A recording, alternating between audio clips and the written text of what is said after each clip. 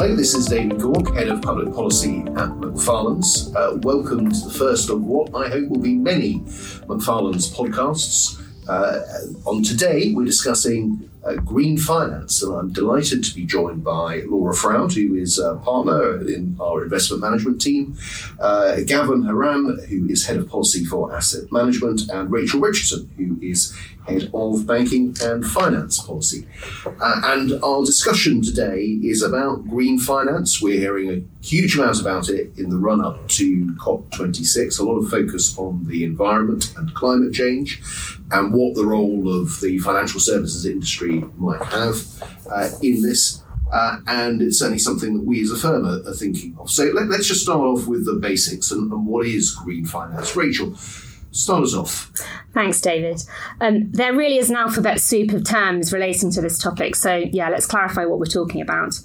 In this context today, it's really any financial activity that's been created to ensure a better environmental outcome.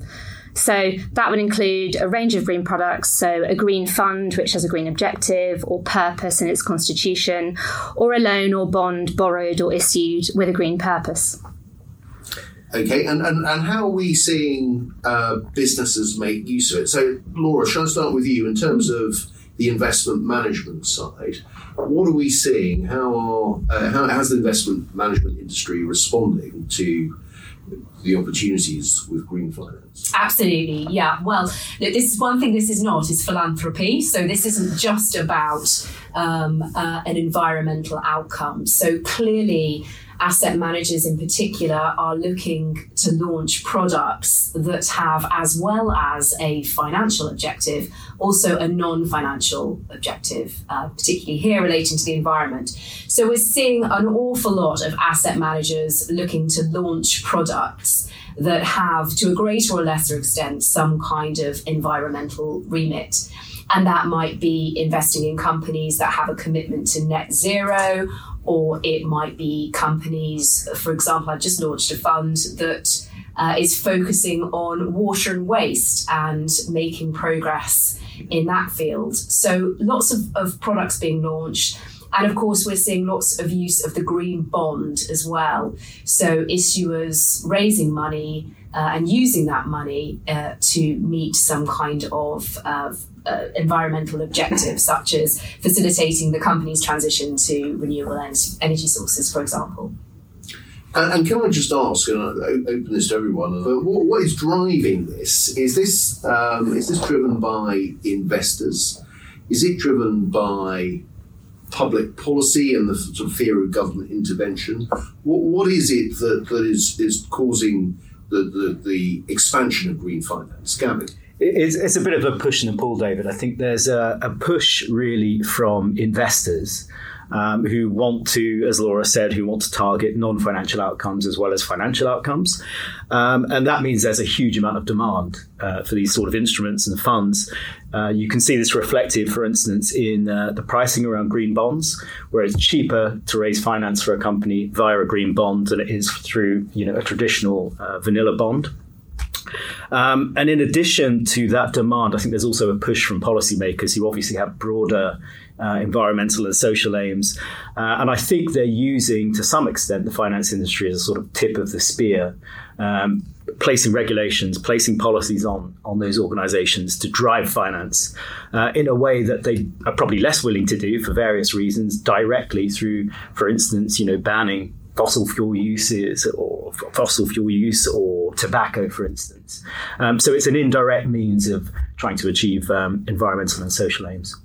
Laura? Yeah, I'd also add to that I think there's a big reputational issue here for asset managers. So we're seeing a lot of managers, I think, looking to move into this space, partly because they feel like they should, or they want to make changes to the way that they operate their own businesses and the way that they're seen, but really a lot for their brand, their own brand as well. And I think they're very worried about how they will come across in the press and amongst their investors and stakeholders, etc., if they don't make changes in this space.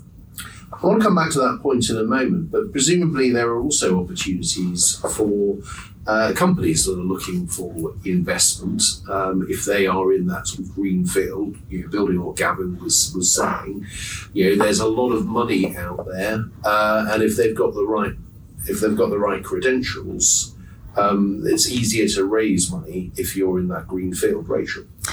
Yeah, so if you do have good ESG credentials, or even just a story of how you're going to get good ESG credentials, because obviously everybody's working from a slightly different base point, it can attract all of the green investment and impact investment for the funds that someone like Laura is setting up at the moment. So it does represent a really good opportunity for regular companies to raise finance, and even not just from a green perspective, but from an ESG perspective. So we see things like ESG linked lending. So you're borrowing, you can link your ESG credentials to a set of metrics. And that's the same for equity raises as well. But I think this comes to the key part of all this, which is greenwashing. And you've got to be so careful what you are saying in relation to the products you're launching or the instruments that you're launching, because it's very easy, as we all know, to say an awful lot of good stuff about what you're doing from an environmental perspective, but much more difficult to back it up. So if I'm an investor wanting to invest in good green investment opportunities, and I want to be really confident that I'm getting the real deal and that we're not getting, I'm not being greenwashed here, what comfort can I take? How confident and assured can I be that my investments are going to go where I want them to? I think the key is asking lots of questions of the providers and managers with whom you're considering putting your money, because, as I say, very easy to make statements, but I think it's really important that managers are challenged as to whether they can actually deliver on those statements. And I think key is reporting from asset managers and other providers, and reporting on how they're delivering on these environmental claims. And we'll see a lot more, I think, on that reporting coming down the wire from a regulatory perspective. But I think it really, things are not going to change overnight, and therefore lots of questions are required in order to make progress. That's an interesting point on regulation. Gavin, where do you see the future going here? I mean, I think you have to bear in mind a lot of this stuff is long-term in horizon. And to Laura's point, it doesn't materialise overnight. I mean, if you look at net zero claims, for instance, there are a lot of claims to get to a net zero point on behalf of companies, governments, etc.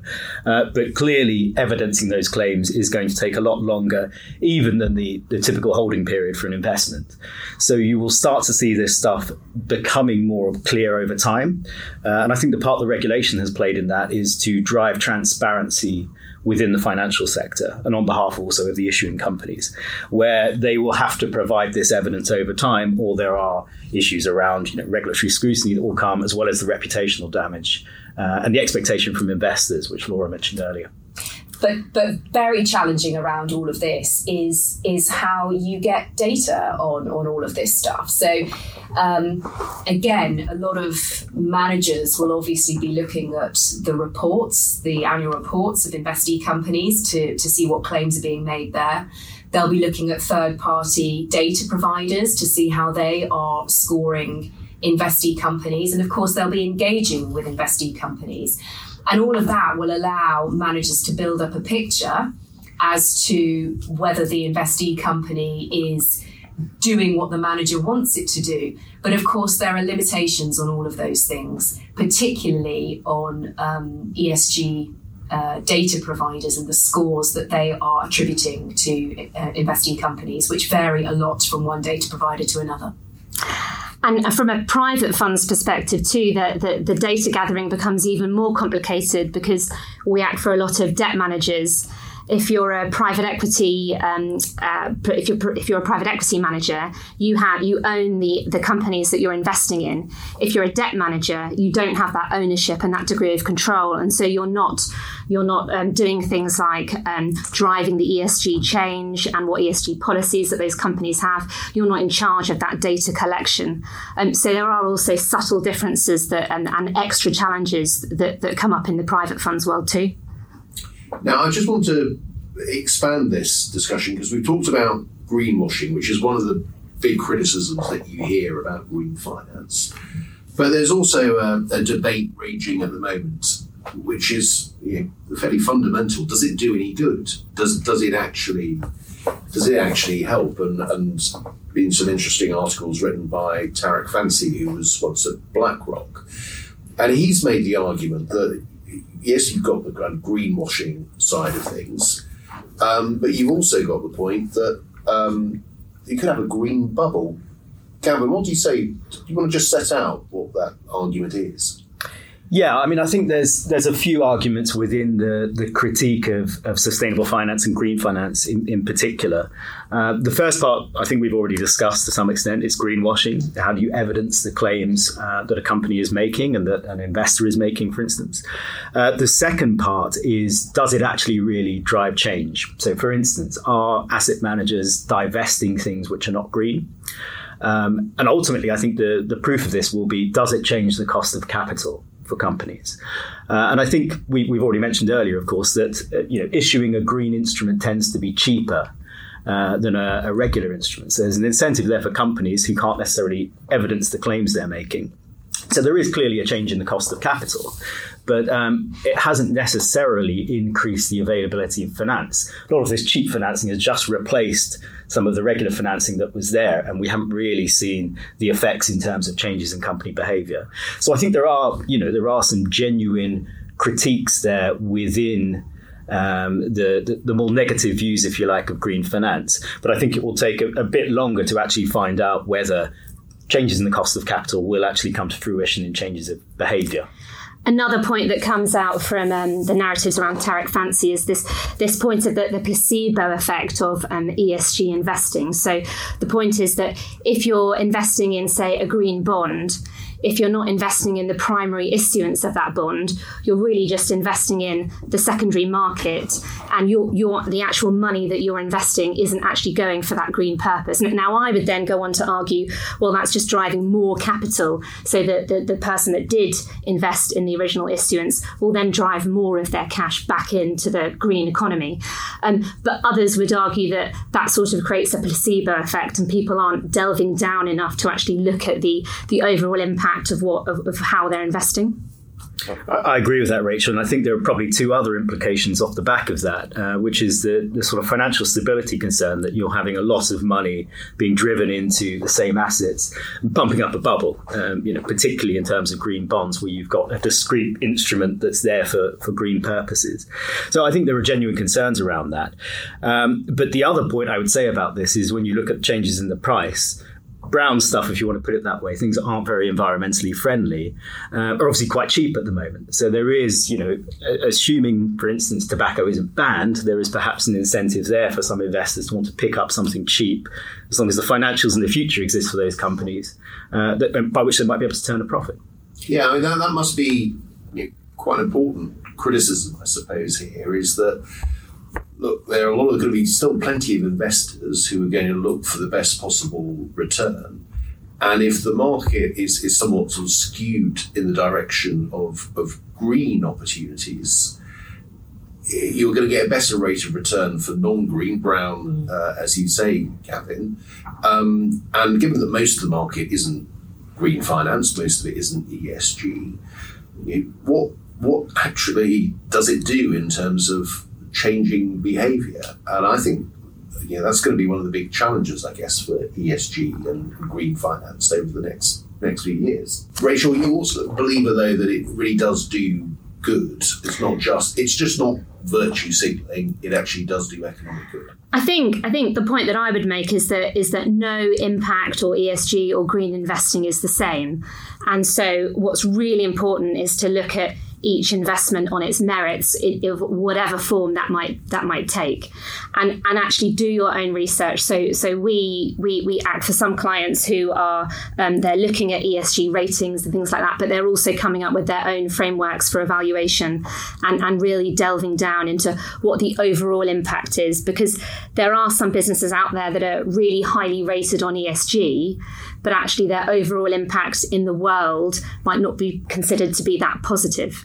And so I think just not relying on a particular metric or a particular rating is quite important, but to actually delve into the real finer detail for each investment. Yeah, and I think it's without doubt that this is just driving a conversation apart from anything else, in the way that things like diversity and inclusion have been high up people's agendas over recent years. And whilst those issues have not been fixed, people are talking about them much more openly than they ever have been before. And I think this is true of ESG issues too. And what is interesting is that a lot of asset managers have been very quick to try and launch ESG products or green finance products. And then they very quickly had investors ask questions of them and their own organisation, and they've had to hold up a mirror to themselves and ask questions about, are we acting in a way that is consistent with these kinds of ESG products that we are issuing? Because that is important too. Gavin. I agree, and I think that conversation is a good thing, because I think part of the issue with value investing is people have different values. So there are obviously trade-offs here. I mean, if you take a look at, for instance, the EU, who has moved quite quickly to try and regulate this area, the big debates there in terms of nuclear power. Is it green or is it not? And if you look at something like tobacco, for instance, which clearly is harmful in health terms, but also many economies in the less developed world are highly dependent on tobacco in terms of their living standards. So clearly there needs to be conversations around this sort of stuff, and whether something is green or not is apparent, I think, in some circumstances, but not in every circumstance. So we shouldn't expect, I think, uniform outcomes eventually. I think this stuff will continue, particularly as technology changes and perceptions of risk change. I think the conversation will keep going on. Let me play devil's advocate here. So we've got something which is, we've got a conversation going, we're getting people looking more carefully at what they do. But if we really want to change behaviour and shift away from carbon, for example, surely there's sort of voluntary element of this. And, will investors say it'd be nice if it wasn't, into fossil fuels, and can we encourage a bit of divestment? But it's a big market, and there'll be other opportunities to find investors. If we really want to change behaviour, we need to price in the externality. You can't really do that on a voluntary basis. This needs to be done with something like a carbon tax, and that's the serious way in which we do this. And to a certain extent, I put it to you, is that this is lots of people being active and doing things and feeling good about it. But if you really want to switch the allocation of resources, it's governments have got to step up here and put a carbon tax in place, haven't they? Absolutely. And I think what's evident from this conversation is that actually it's been investors and the asset management industry that's been driving a lot of this change. And that I really think that policy from government and law and regulation that will flow from that is behind. And hopefully what will come from COP26 and the various conversations around that will be a huge drive of change to public policy, law, regulation that will do exactly the things that you've just mentioned, David.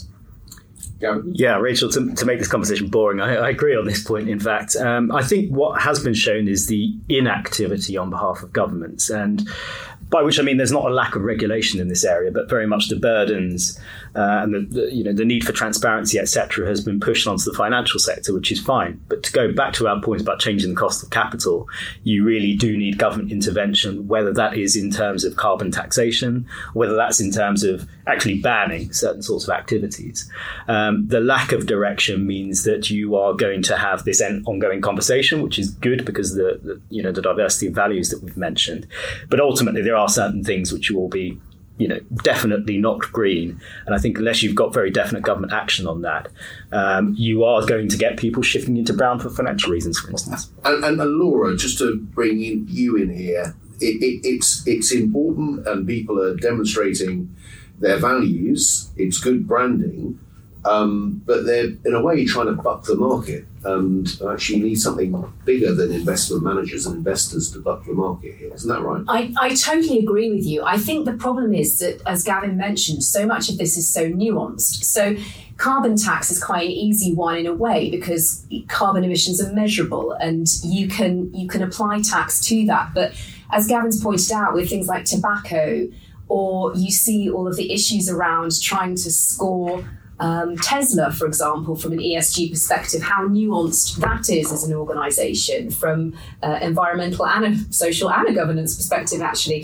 that it's a bit less black and white in some other areas, I guess. So yes, absolutely, we need that regulation, I think, but there are other areas that are a bit fuzzier, that are a bit harder, I think, to have that kind of blunt regulation and that still need that discussion. Going back to tobacco as an example, when you buy a packet of cigarettes, the majority of the price of the cost of those cigarettes are in things like taxes that then account for some of the negative externalities that then result from that person smoking that packet of cigarettes.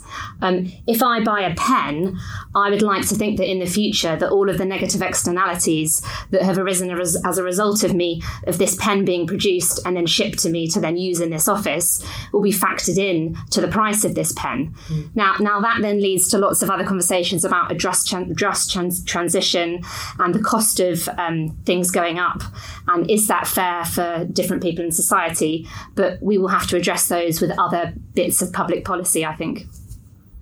And perhaps the incentive for governments to claim tax, of course, without necessarily banning an activity because a government is claiming tax. Do you think we will reach a common set of standards? We've seen, for example, in the field of asset management, we've seen the European regulators legislating and trying to come up with a common taxonomy. It's so difficult. And especially to try and apply that from a global perspective, trying to get agreement across the world is just so challenging. So a question for all of you then.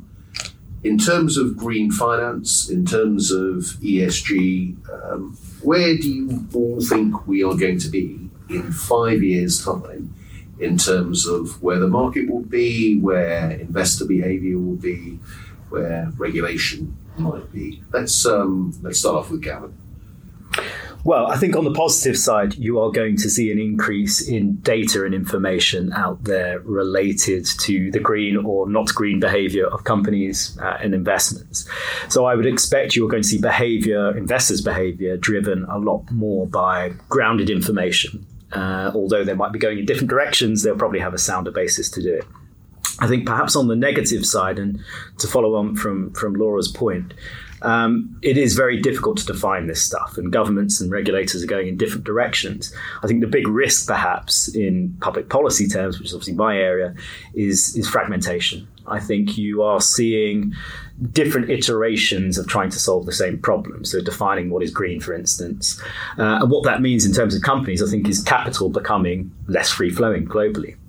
More trapped, more dependent on local regulations rather than global agreement. Although I have to say, I think there are attempts there. The G7, for instance, back in June, July, has made an attempt, I think, in the climate space to try and have some sort of global agreement. But it's very difficult because of the nuances we mentioned. Slight changes in regulation can mean, for asset managers, for instance, the difference between maybe to market a strategy in 2 or more countries or only being locked in one country and needing something different for elsewhere.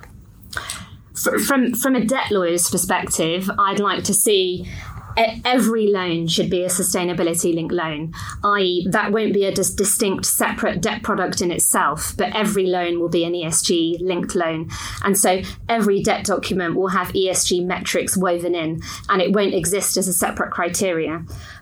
Outside of that, I don't think we have much time. I think we all saw the press reports after the IPCC report came out last month, Code Red for Humanity.